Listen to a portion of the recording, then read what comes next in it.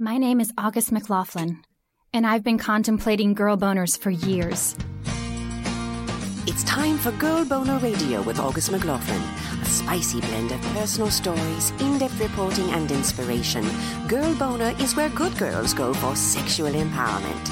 Listen in as August McLaughlin, award-winning health and sexuality writer, explores female sexual pleasure like no one else. She's the big sister/girlfriend you've always wanted, and she loves to talk sex.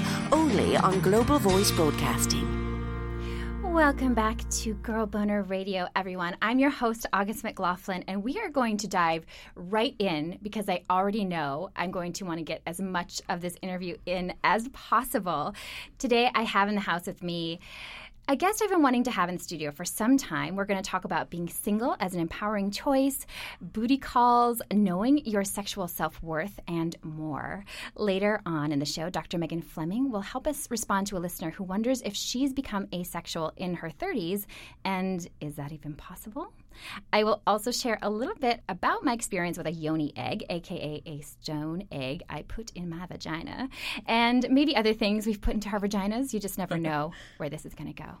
For more Girl Boner fun, remember to sign up for extras on my website, augustmclaughlin.com. I send emails about once a month with fun news, freebies, discounts, and more. I would love to have you join my personal posse. Now, I am so pleased to welcome Christina Royale to the show. Christina is an activist, writer, YouTuber, and sex-positive feminist who exposes and pokes fun at sexism that persists in our culture through awesome humor. She holds nothing back, which I love about her, and shines a light on what being a single woman can look like when you have no interest in upholding the oppressive status quo. Thank you for being here, Christina. Oh, thank you so much for having me. I'm such a fan of your show. You are amazing, and you bring in amazing people, and so I'm so honored to be here. That's so kind. I'm thrilled that you're here, and I feel like your message and your voice is so in line with embracing our sexuality and really living fully and busting stereotypes, which I adore. And you're very, very talented and funny. I've been watching so many of your videos. They're amazing. You did not start out in a really sex-positive community. Oh, no, I did not. I am a recovering Catholic, so I was raised in the complete opposite. So it has been a journey. In fact, if you want to hear this little story, this is so sad, but it makes people laugh. When I was 18 years old, I was so horrified by porn that I absolutely could not watch it. I could not be around it, even by myself. And so I was with a long-term boyfriend at the time, and this was something that I wanted to work through, and I wanted to not bother me because I see pornography as oftentimes very empowering and the people who work in it very empowered. So I literally had to lock myself in my bedroom by myself and watch it for 30 seconds at a time on mute until I could watch it for a little longer and then eventually turn the sound on quietly and then turn it actually on. And now I'm such a big fan. Oh my gosh. I watch it all the time by myself, with others, all of these things. Love it. So interesting. I relate to having shifted views about, oh, porn is so bad and all of this.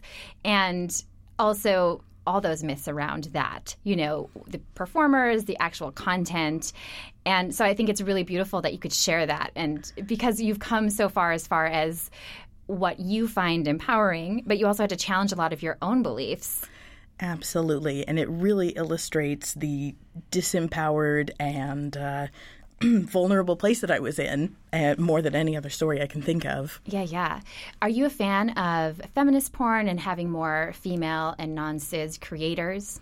So I love diverse creators. I think that's absolutely what we need to see, because we've been seeing one perspective for so long that I absolutely think we need to bring more diversity to everything, really. But yes, porn and, my God, movies and media in general. But yes, absolutely. That said, the kind of porn that I watch is generally not in the feminist genre, which is interesting, although I think that it very much is. Yeah. So what makes it feminist to you? Are you watching like hardcore mainstream porn? Do you have like a certain style you like? So I love a broad array of porn, but I really love things that are very dick-focused because that's what I enjoy seeing. So, I mean, I watch all kinds of things from jerk-off videos to blowjob videos to handjob videos to gangbang to, which in consensual, of course, always, because that would just horrify me, the pretend rape scenario, although... Again, I'm not trying to judge anyone who does partake of that sort of porn because it's performed by consensual performers. Right, and people have rape fantasies. Right, And absolutely. I will say, I don't watch porn. I have watched a little bit of Erica Lust's work, which I haven't love. yet. She's amazing. So she calls it typically like erotic films.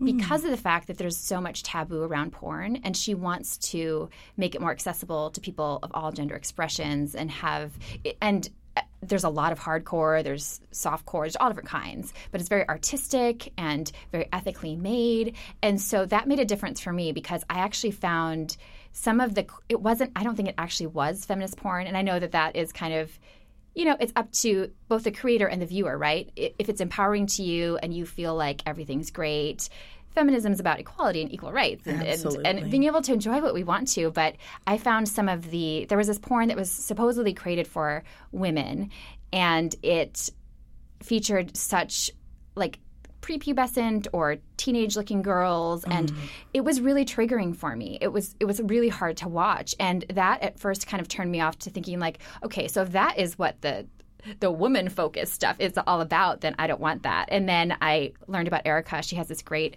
TED Talk she did, and it's amazing. She does this really cool thing where people send in their fantasies, and she creates films around them. Oh, wow. Yeah, it's cool stuff. There's so much great medium out there, just all different kinds of ways to express our sexuality, whether you enjoy watching it, listening to it, imagining it yourself. What matters is finding what you find exciting, right? Love it. Absolutely. So did you learn much in sex ed growing up?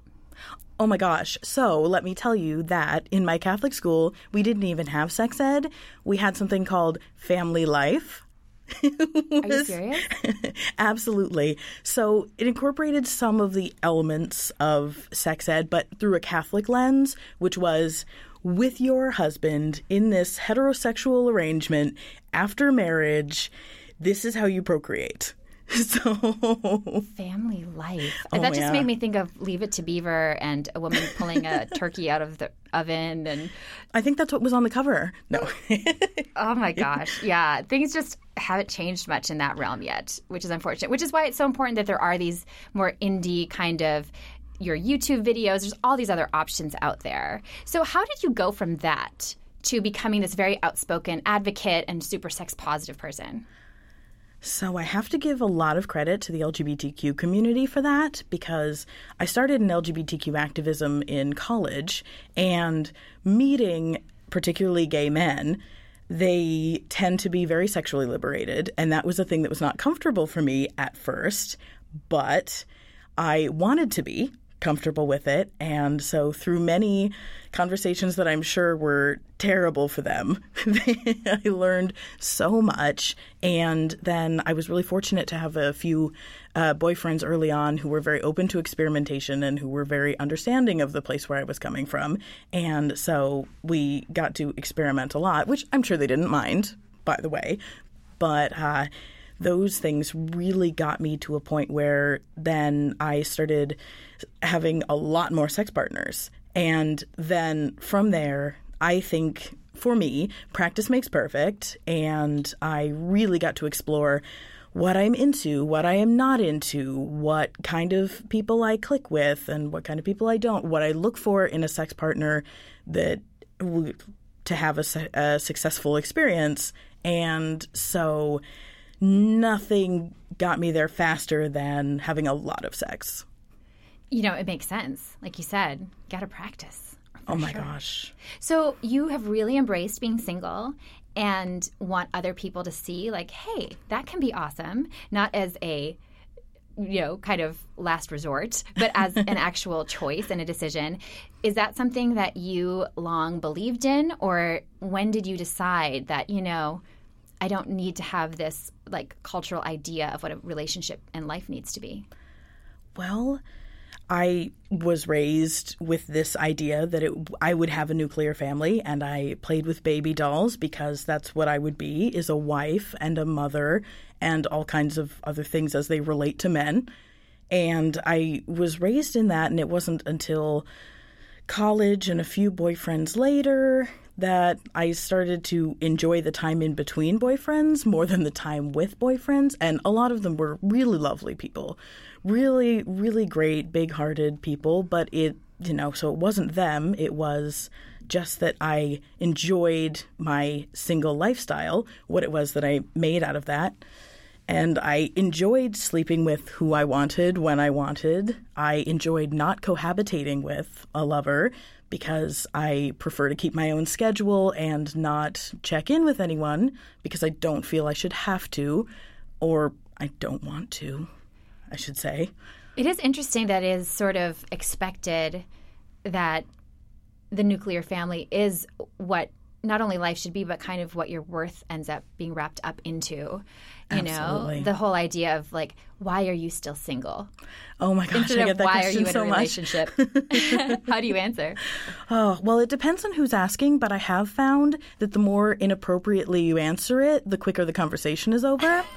So What would be an example? So I'm like, hey, Christina, my name is August. So where do you live? And why don't you have a boyfriend? Like, why aren't you married yet? Is something wrong? Are you a lesbian?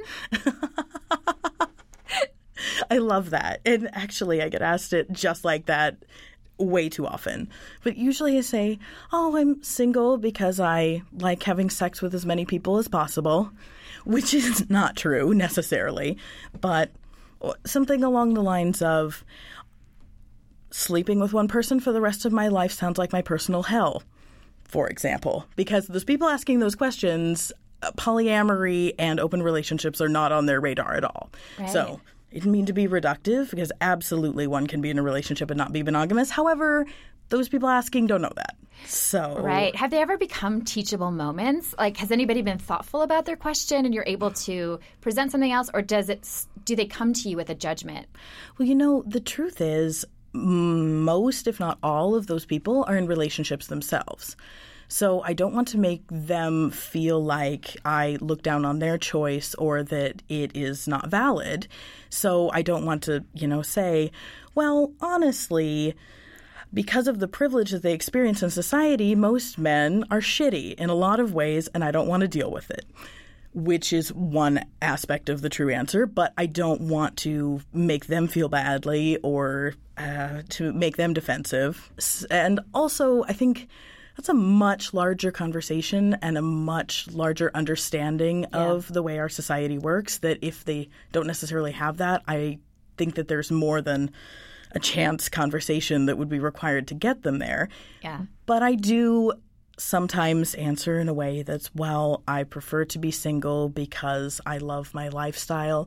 I love being able to travel out of the country for as long as I want, when I want, without having to consider another person. I like to sleep with who I find attractive when I feel like it, without considering another person. I like to be with my friends all the time and keep my schedule exactly the way that I want it. And I try not to imply that their life is shitty. Yeah, no, that's really kind. And I think also you're presenting it as a choice, right? You're not saying your choice is not good. Maybe you are with somebody who is awesome, and maybe that works out great for you, and maybe you feel more freedom within that relationship, but that's not how you want to live.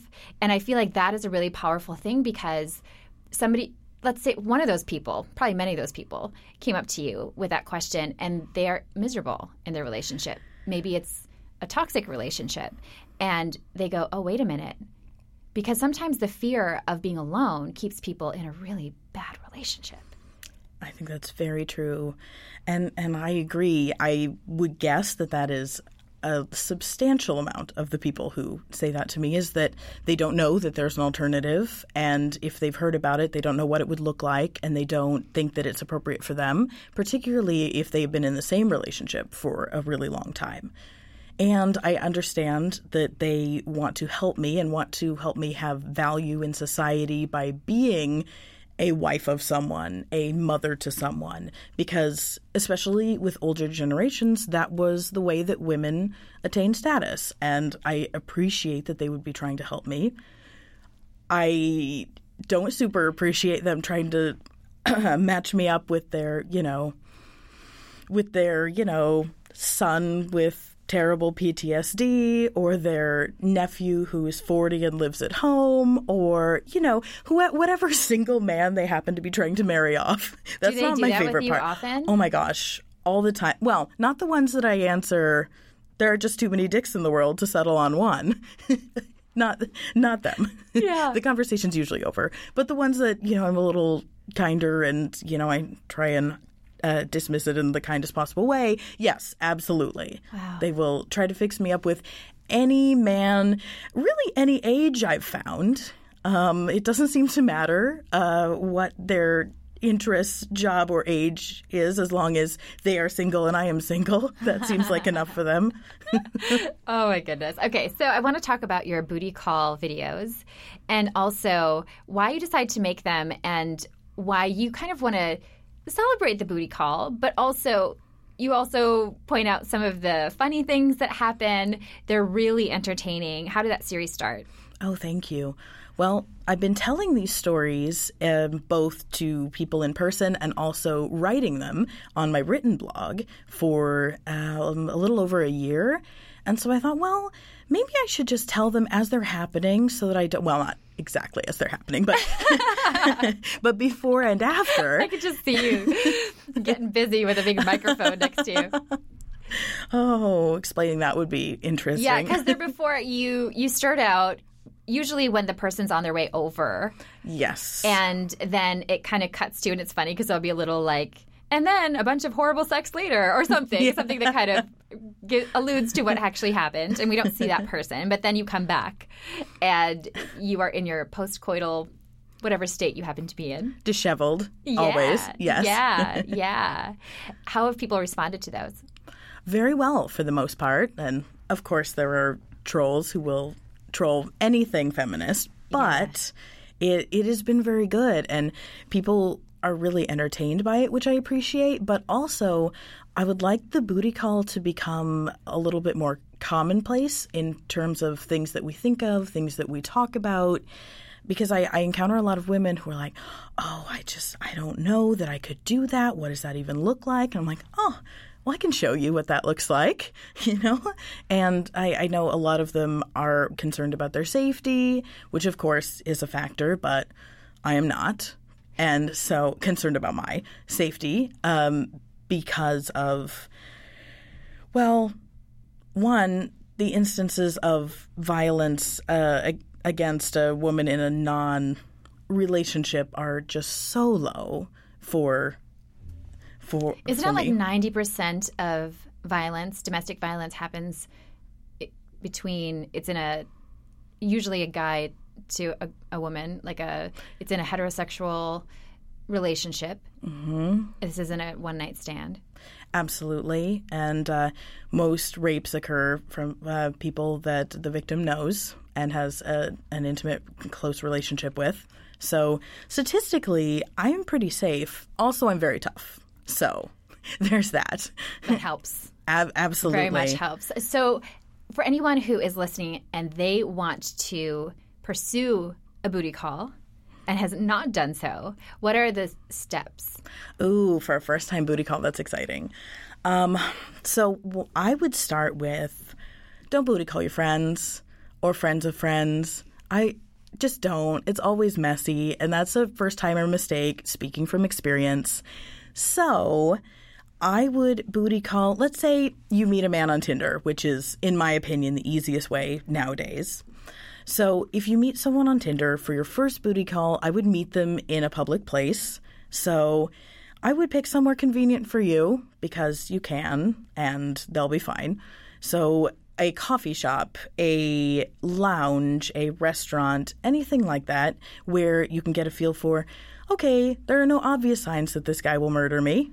So, or, to see if you feel comfortable, because at the end of the day, if you're not comfortable, you're probably not going to get off. And then why in the hell are you doing a booty call? And you can change your mind anytime. Absolutely. Consent goes on and on. So even if the booty call starts and you want to stop it, it's okay. Absolutely. And I have done it, and it is uncomfortable for them, but that's fine. They'll live.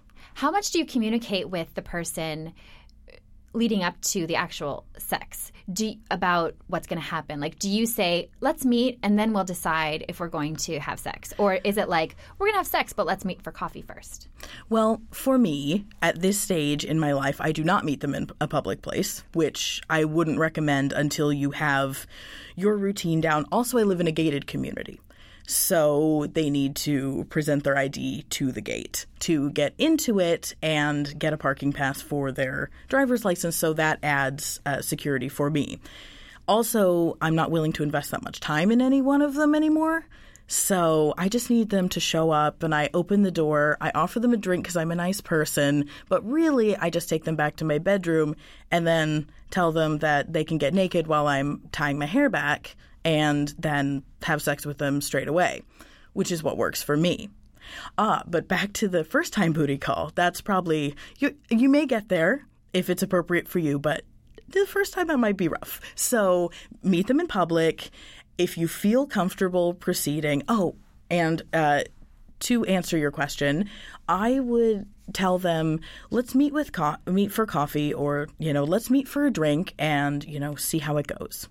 See if we vibe, and then if so, come back to my place. I like that. It sets it up and makes it easier for you because you already have that outlet, because they're expecting you to make a decision. And they're making a decision too. I mean, absolutely. And you could tell them too, I suppose, we could both decide. Like, let's just see. That's good. And so first timer, you meet, things are going pretty well. You want to go back to one of your places. You get there. Tips for a successful romp. Tips for a successful booty call. Well, I prefer to have a booty call in my home because I know that I have everything that I need. I have condoms in all the sizes. I have lube. I have a clean bed, which, speaking from experience, these men do not a lot of the time. Ew. And, or, actually, for that matter, I have a bed, which they don't always have. Here, join me on my deflated air mattress. Oh, I've done that. Not comfortable, I bet. It was not the best, no. But in my defense, he was an NCAA player, which means they work out like 1,000,000 hours a day, and had a great dick, and I would do it again. The half-inflated air mattress wasn't my favorite part of it, but it was acceptable. It all worked out. Right. Probably not for a first time. Let's, put that out there. Yeah. Right. So for your first time, I would have everything set up to where you know where it is and you have it. You can get yourself water, and so you don't have to take any beverages from him. And so that helps. And I honestly feel a little bit more comfortable in my own space. Also, I, feel comfortable kicking someone out of my space if I need to. Good. Do you talk to them about condoms before? Because I know, hopefully everyone's expecting to have safe sex practices. Is it something that should be clarified? Should you say, will you be bringing condoms? I have condoms. What kind of, protection we're going to use? I think it's a great subject to broach, especially if you're newer to it. For me, I never do. I just, when they get naked, I'm like, great, here's the condom that's appropriate for your penis. Put it on. So I just picture you, like somebody walks in and you have this whole booty call set up. Like the cupboard opens and this thing flips out with all different sizes of condoms, and you've got this whole setup, which is actually a great idea for a hotel theme, the booty call. Love it. Wouldn't that be fun? Love it. Booty call hotel. Yeah. Absolutely. So I do have a bit of a routine at this point. If they do take me up on the drink, I usually have liquor poured into this chicken teapot that I have. It's a small chicken. And so If they say yes to a drink, I will pour their drink out of the chicken. And if they say, oh, that's okay, I'll just take shots, I now have a penis shot glass for them. So I think that's my passive-aggressive way of making them feel uncomfortable because it makes me laugh. But again, not on the first time. You probably don't need to Right. to laugh at them that much. Oh my gosh. So once they're there, you have figured out protection, and you're going at it. Obviously, each one's going to be completely different. Absolutely. Any suggestions for making sure that it's pleasurable? Do you communicate much? I'm sure some just sort of, you just go at it. Yes. And that's my favorite scenario, where this is not their first rodeo either, and they understand and they can listen to the female body and understand it easily. Although, to be honest, I don't really let them do things that I don't like anymore.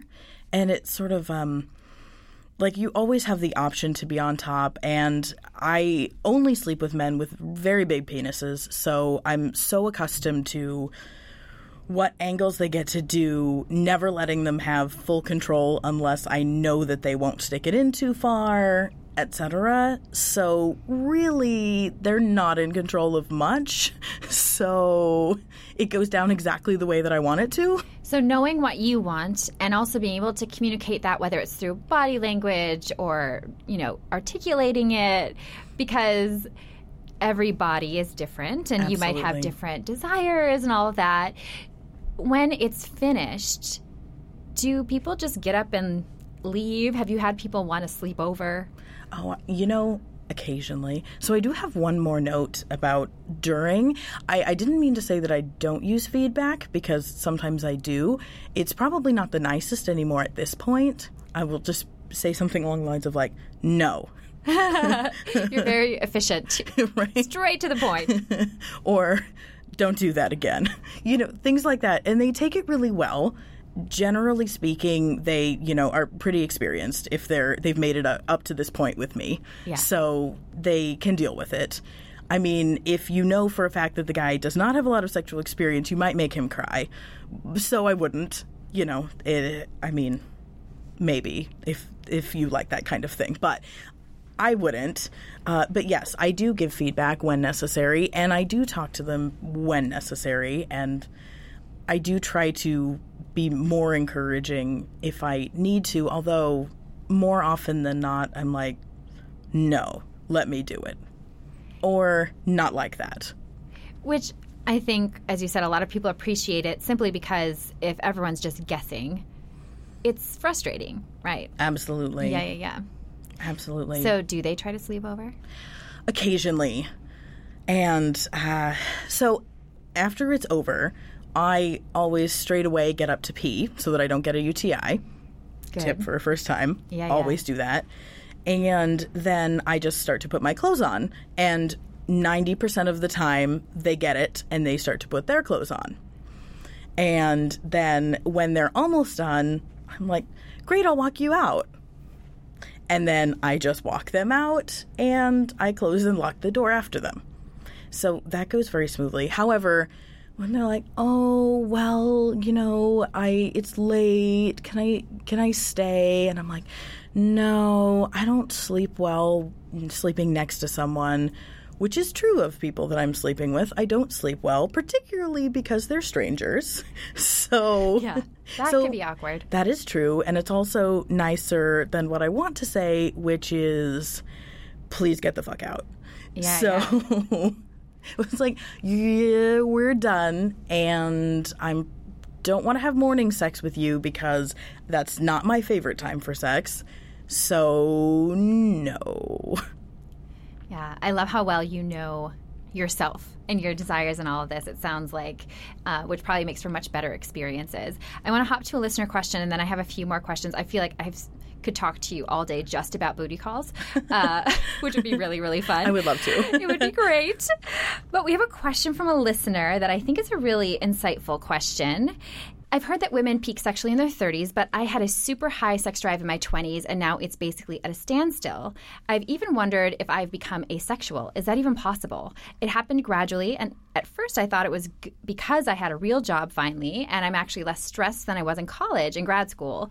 Then I thought it was because of a long-term relationship I was in. The sex had become dull. I'm single again, though, and I'm not even masturbating. I'd like to date again, but stress over this is making me really hesitant. Thank you so much for your question. Here is what Dr. Megan Fleming had to say.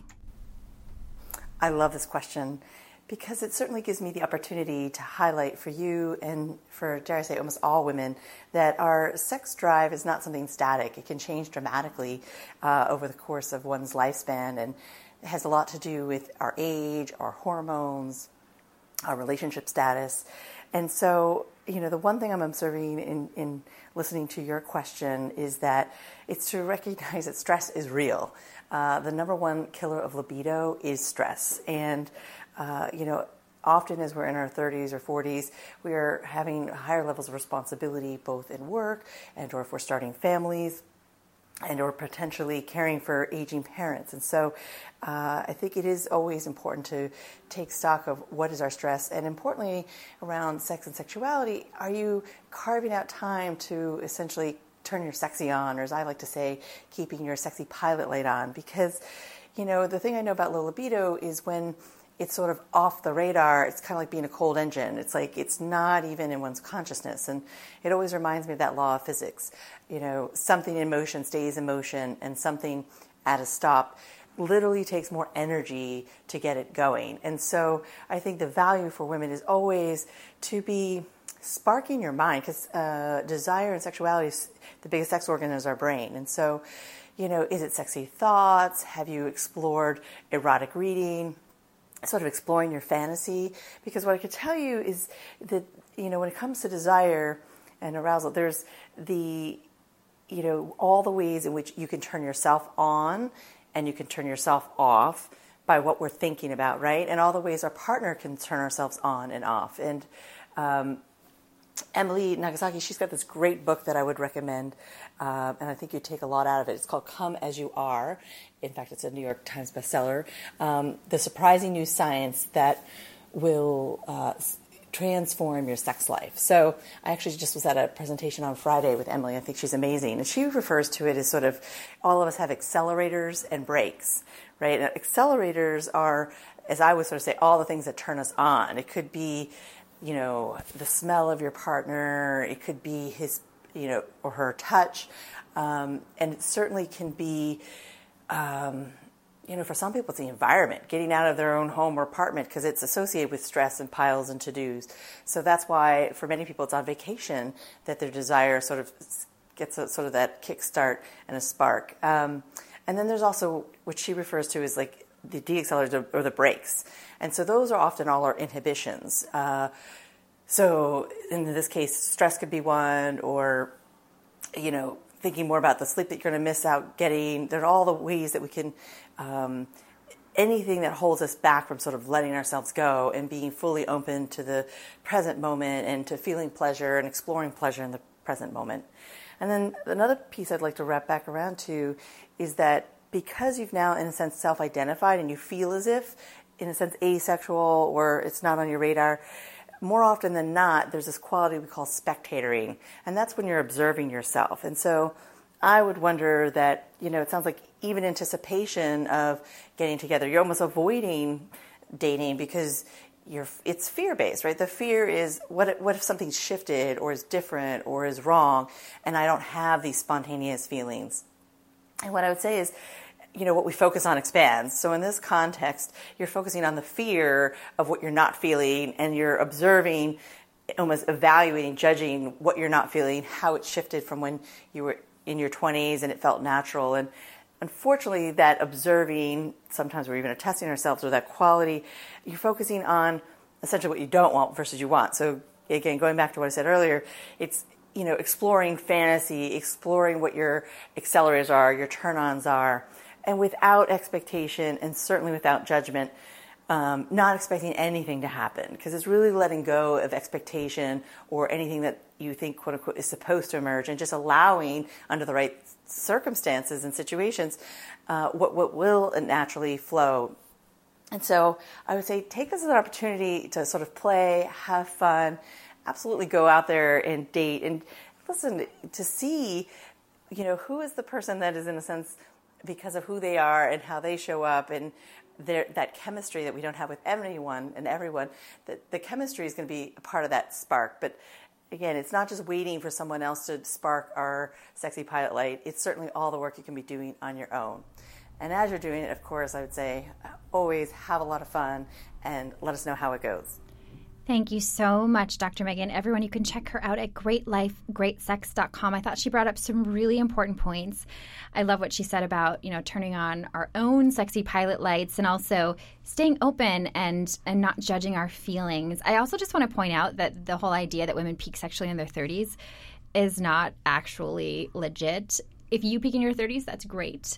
If you don't, that's also great. But the myth came from this tiny little study conducted in 1953. So you can imagine they were asking women in this very small study if they were as orgasmic and sexually interested. Like, no one was talking about that stuff, right? So who's going to admit it, first of all? But other studies have shown a lot of different things, such as orgasms improving over time and having more sexual confidence later. So our sexuality is so individual. And I also just want to say to this listener, it's okay to not want to have sex. It's also okay to not want to have sex and to still want to date. You don't have to, it's not like this currency. It shouldn't be that if you date someone, then therefore you have to have sex.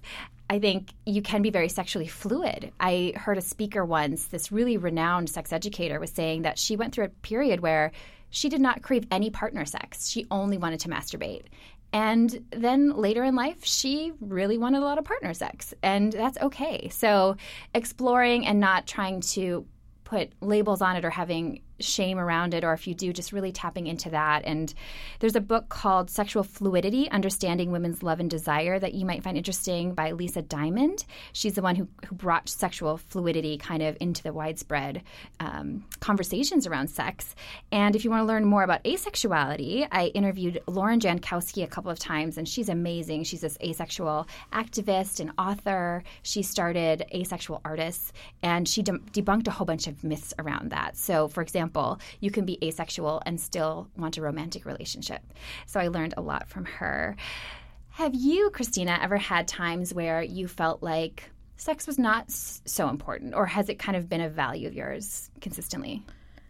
Most of the time, sex has been very important to me, but absolutely my sex drive waxes and wanes with the stress that I have going on, with the availability of partners that I have at that time.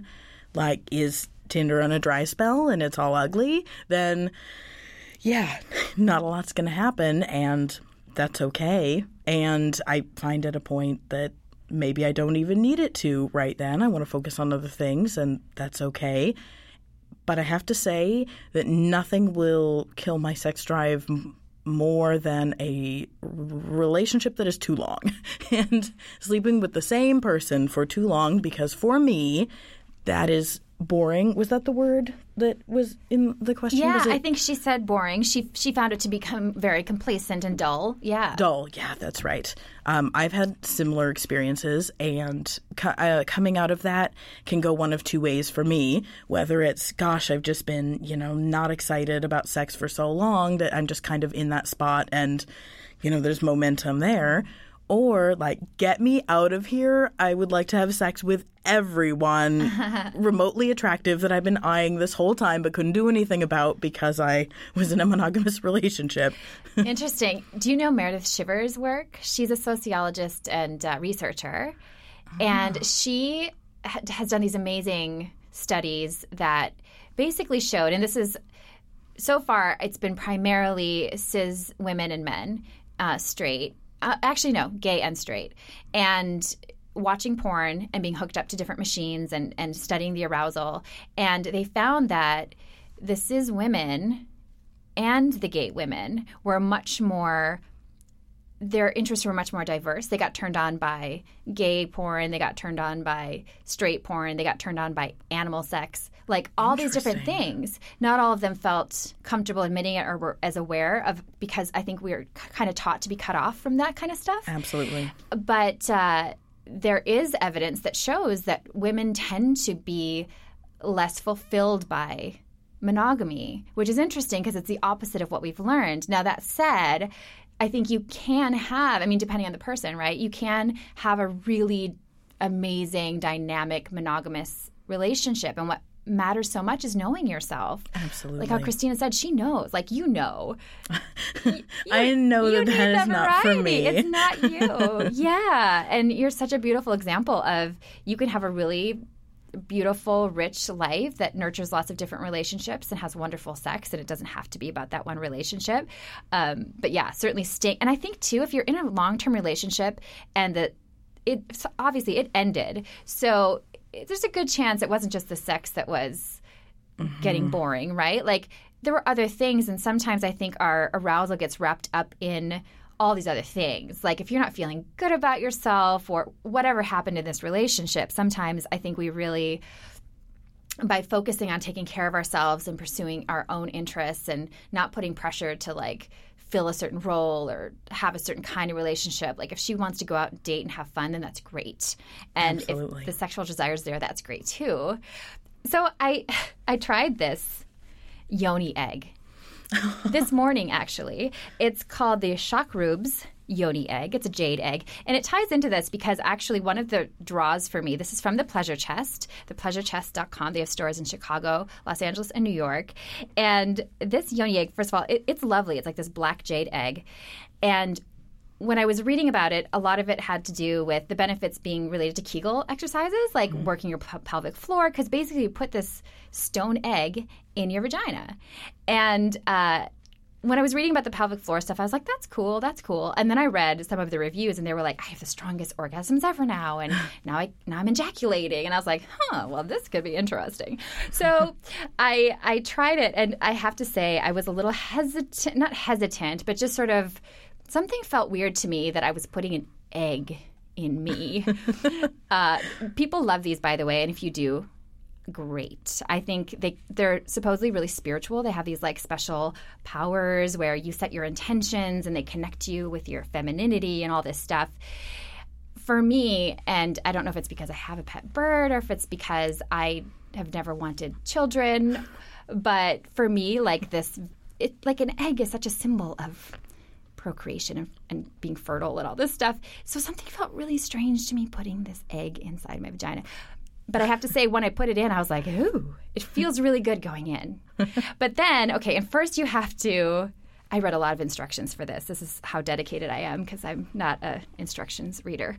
I had to boil water, add salt to it, let it cool, put the egg in there. And I think it's partly to make it more sterile. But, which is weird, sterile fertility. Anyway, but then also you're not supposed to do that too much because it like gets away some of the good woo-woo vibes or something. Like you don't want to like mess with the crystals and all that's so foreign to me because I don't know much about crystals. And I did not follow some of the instructions. You're supposed to carry it around and let it get to know you, which felt really weird to me. Oh, my. Kind of like that thing where you carried egg around in sex ed. You know, yeah. But I didn't do that. And then, I don't know, maybe that really does happen because I think it got a little upset with me because I put it inside. And then I thought, well, I'll just have it there for 15 minutes. Like they say, you can do it in small doses at first. And I was like, I can see how you have to clench to kind of keep it in at first because it was just like falling right out at first and it felt really strange. But then you clench and it stays in. And then I sat down, I'm just doing my thing. And at first it felt good and then I didn't feel it anymore. And then I got up to take it out and I'm like, where is it? I can't find it. Like I with my fingers, I couldn't find it. I was like, oh no, where did it go?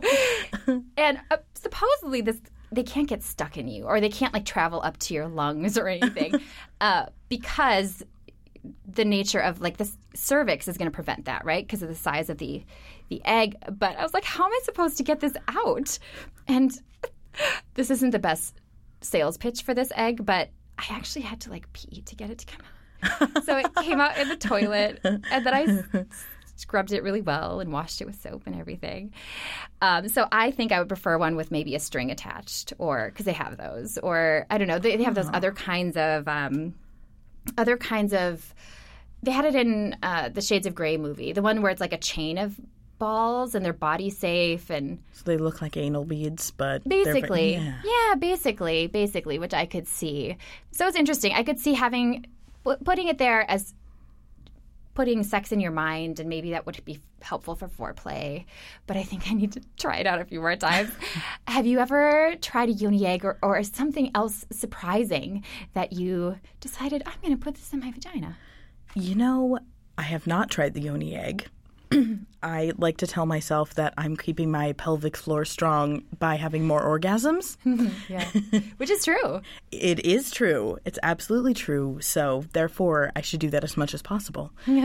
But I do have a fair amount of experience retrieving things from my vagina.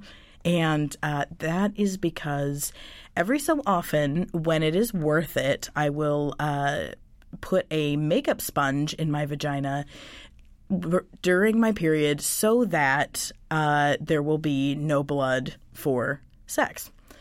And that cannot be good for you, but it is an old sex worker trick, and it works. So wait, you put the sponge in you and then have sex with it in you? Mm-hmm. Absolutely. I moisten it first and with sterile water, and then absolutely push it up to as close to your cervix as you can get. You may have to cut the sponge, and may I recommend the super soft ones, not the rough ones? But yes. Mm-hmm. How did you get it? So did you have to – is it easy to get out? Sometimes. I'd be so nervous putting something up there that was like – So generally speaking, like I said, the men that I sleep with have very big dicks. So it gets pushed all the way up to be flush with my cervix, which is helpful for – absorbing all of the blood that would otherwise be all over his dick. And some people have a lot of pleasure with their cervix. For some people, it's tender, but people have cervical orgasms. So I wonder, did you feel like a happy, good feeling? You know, I am one of those people with a sensitive cervix, so I do not experience cervical orgasms. And so it honestly, you forget that it's in there in the same way as a tampon, I find. And plus, there's a lot going on during sex with, especially someone with a big dick. So I forget it's there, and until I have to retrieve it afterward, which most of the time is pretty straightforward. It's I find the easiest way, if I can't just reach it, is to like get into the bathtub, throw one of your legs over the side of the bathtub, and like get in there and retrieve it. Warning, if you have long nails, that makes it much harder. Ouch. So I'm growing out my nails for a music video that I'm doing. So at this moment, I probably won't. But generally speaking, yeah. Do you ever let the blood flow? All the time. And do your booty calls, any of your partners, do you ask them first? Do they mind it? I know some people do, some don't. So I am not proud of the fact that I will surprise period sex from people sometimes. But if I really care about sleeping with them again, then I will have a conversation about it. Which, I mean, I say conversation, but a text that's like, hey, come over. By the way, period sex doesn't bother you, right? And so then they'll either say yes or no. Yeah. And so if it does bother them, then I'll be like, all right, sponge time. Or I'll wait. But and if they say no, it doesn't bother them, then I'm like, well, great. Yeah. We'll throw down a beach towel and we'll get it done. Right. It can be lubricating too, or you can do it in the shower if you want to. Absolutely. I'm so sure that that will be how I die. If I do shower sex, I will be one of those single people who dies in their bathroom because I've either hit my head on the front tile or I've slipped and hit my head. So I tend to avoid shower sex for that reason. Aww. Also because water is so hard to keep the lube going. So that's true. Those things. I don't want to be a bathroom death statistic. No doubt. So with your booty calls and I'm sure you probably have some regulars maybe too. I do. I have a few. Which is nice because I feel like there can be something really exciting about a one-time thing. Sometimes they go great, sometimes they don't at all, but obviously you provide guidance and you're able to find ways, what is going to bring you pleasure and all of that. Absolutely. What makes a really good, could you give us an example of like an amazing booty call, someone that you didn't know before? Because I feel like without getting to know each other at all, a lot of times the first time having sex with a person can be kind of like not great. Well, one of my regulars who doesn't actually live in Las Vegas, but he comes in for work quite frequently, is one of my absolute favorites. He has the best dick ever. It's huge, and it gets really hard, and it stays hard as long as I want, and that is amazing. And he is great with it. He understands the female body really well, and my body in particular. I don't have to tell him anything. He lets me do whatever I want without bitching about it, which is great. And, he comes over and either has a drink or doesn't, and then leaves right after, and doesn't text me a lot in between. So that makes him... That's like your ideal. Oh, it is. It absolutely is my ideal. What's your worst booty call experience? Oh my gosh. Well, those of you who read my blog will know that there's a lot of competition for that title. Well, I mean, I recently had, like 2-3 weeks ago, had a guy come over with sores on his penis.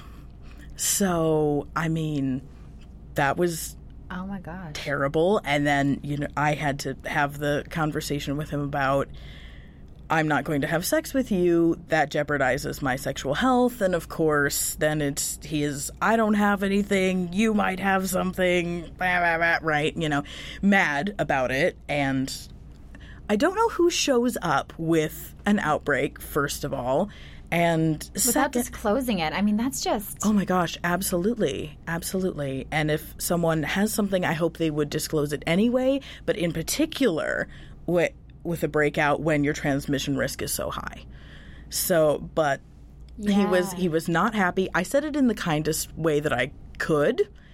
I mean, was I mad that he tried to give me herpes? Absolutely. But, I'm sure that he feels bad enough, and it's a vulnerable position for him. So I tried to be very kind about it. But he, of course, flew off the handle and on and on. Man. And hopefully he won't do that to other people now, though, that you stood up. Because I think that, not everyone has the confidence or the sexual self-confidence to stop the situation. Absolutely. And it takes some work and growth considering the culture that we're in, and there's no shame in feeling like you can't stand up. But I think if it sounds really uncomfortable for you to say, hey, we're actually not going to have sex right now, if that sounds, and maybe even practicing that, like role-playing with a friend or something, because absolutely, if that isn't something you feel you can do, I think it's really important to go, okay, maybe I'm not ready for either booty calls, or I really need to be really thoughtful about that process. Absolutely. I think until you understand sexual health and feel that you can advocate for your health, then booty calls are not an appropriate option. Although, honestly, those sorts of things can happen in relationships as well. So practicing that and really knowing that you're worth advocating for, and you are there for your pleasure as well as his, and you must protect yourself and your health. Never let yourself be hurt in any way, whether it's in the moment or long term. Really, really advocate for yourself and be strong about that, because not only are you at risk, but also when we don't advocate for ourselves, I think we feel like shit about ourselves. It's so true. Yeah. And I think it goes in all directions. It's also standing up for our pleasure, right? And, absolutely. And knowing what we desire and what feels good, and being able to voice the good, the bad, the positive, the embarrassing, and really working on that. I know you really advocate for people developing that sense of sexual self-worth, the ability to see it and to really embrace that. So aside from making sure that in those scenarios that you are speaking up for yourself, what are some other ways that we can better become that, become the person who really does go, oh, you know what, I am a really worthy sexual being? You know, that's such a great question, and there are so many aspects to it. But first, you need a thorough understanding of your own body, and that masturbation is the best way to get that. And if you want to read about other women's experiences around that, absolutely, that can be very empowering and enlightening. But absolutely touch yourself, get familiar with your own body, and understand what you like, what works for you, what doesn't work for you, what you do and don't want others to do. And then once you have that thorough understanding, you can bring it to a sexual situation with a partner. And I think a lot of it for women is unlearning what society has told us about how we get our value. I think there's a lot of value placed on the value we bring to others, such as a partner or a child, and we need to recognize that we have value just as ourselves, and we don't exist to be something to other people. We absolutely exist to live our own amazing, authentic life. And knowing that we deserve that can be such an uphill battle because of the way that society has treated women for so long. I mean, for so many years, it was illegal for us to have our own life. Like, absolutely, there were laws in place that meant that we couldn't have our own life outside of a marital situation, because we couldn't have our own bank account. We couldn't own our own property. We could earn very little in a very limited set of jobs. We just didn't have that option. And so now we have had that option for not very long, 50 years-ish. We're still coming out of that way of thinking. And I know my mom told me a lot of things growing up along those same lines, and I'm sure everyone's mom does, and they're well-intentioned, and they're trying to help their daughters be successful in the way that they were successful and what worked for them. And so they mean nothing but help, but it's such a hindrance in terms of, I remember my mom telling me what men liked and how to appeal to men and what I should do to make me prettier and to make me thinner and, you know, to make me more glamorous and to, you know, make me more appealing as a partner. And those are things that I absolutely had to work to overcome because I want to be pretty to me, and I want to be strong for me, and I want to do the things that make me happy and not the things that make some potential partner happy. I don't owe a partner any of that. I don't even need a partner. And I think that it's a long and interesting journey to get to the point where we find our own value again, because my God, from the time we're 2 or 3 years old, it starts with men can treat you the way that they want. Oh, a boy hit you because he likes you, and therefore take the abuse because it's flattering. Yeah. You should be flattered. When a man, screams things about your body, like that should be a compliment, and you'd be grateful for anything that he gives you. And it's just terrible. And our society is getting so much better, and there's so many amazing women and allies working on it, like you, August. You're amazing, and you're doing so much to help shift that narrative. But until we can, it's so much an individual journey. But we can find strength in each other. Yeah, absolutely. It's so true. It's so true. I love what you said. So insightful and so true. And the fact that only 50 years ago, I mean, we are so fresh into starting to have equality. So it makes so much sense. And what you said about not having to please another person, that is not where your worth is some of the best advice, no matter what you're doing, whether it's about sex or relationships and as somebody who is in a really happy monogamous relationship, I have to say, I did not think that I wanted another relationship because of the fact that I'd been in relationships where I didn't have that kind of equality and didn't feel empowered by them. And it was through working on myself that I ended up meeting someone who is a feminist, first of all. You know what I mean? Like somebody who believes in equality and who wants me to succeed and more of a partnership. And I feel like no matter what kinds of relationships that you want, or if you don't want any relationships, whatever it is, the relationship with yourself really is the foundation. Oh, absolutely. For everything. Thank you so much for everything that you do. I am obsessed with your gifts and your booty call videos. I want there to be thousands, so please keep making them, because I feel like they're so binge worthy and so fascinating, and they're not just funny but insightful, and I just feel like people can learn so much by breaking the taboos around that as well, because there is no shame. And it's so interesting to me that we have shame around, oh, I had pleasure. Oh my God. What? Oh, absolutely. Stop it.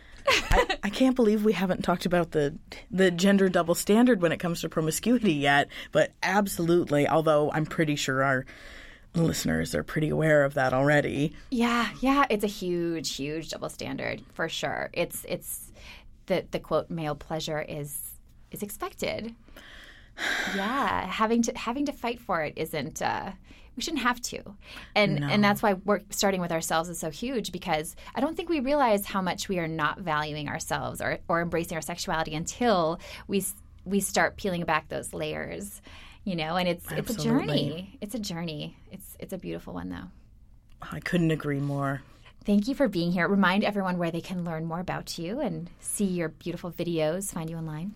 Oh, thank you so much. You can find me at Christina with no H, ChristinaRoyale.com. My YouTube channel is Christina Royale. And you can find me on Facebook the same way. Connect with me on Instagram. I would absolutely love to share my ridiculous booty calls with all of you. How often do you get to hear that, y'all? Seriously. Thank you, Christina. And if you're enjoying Girl Boner Radio, I hope you'll subscribe on iTunes. If you haven't, you can also follow us on Spotify. And while you're on iTunes, leave us a simple review. They make it a little complicated to leave one, but once you figure it out, it takes a few seconds, and it really helps us keep things going. Thank you so much for listening, and have a beautiful Girl Boner Embracing Week.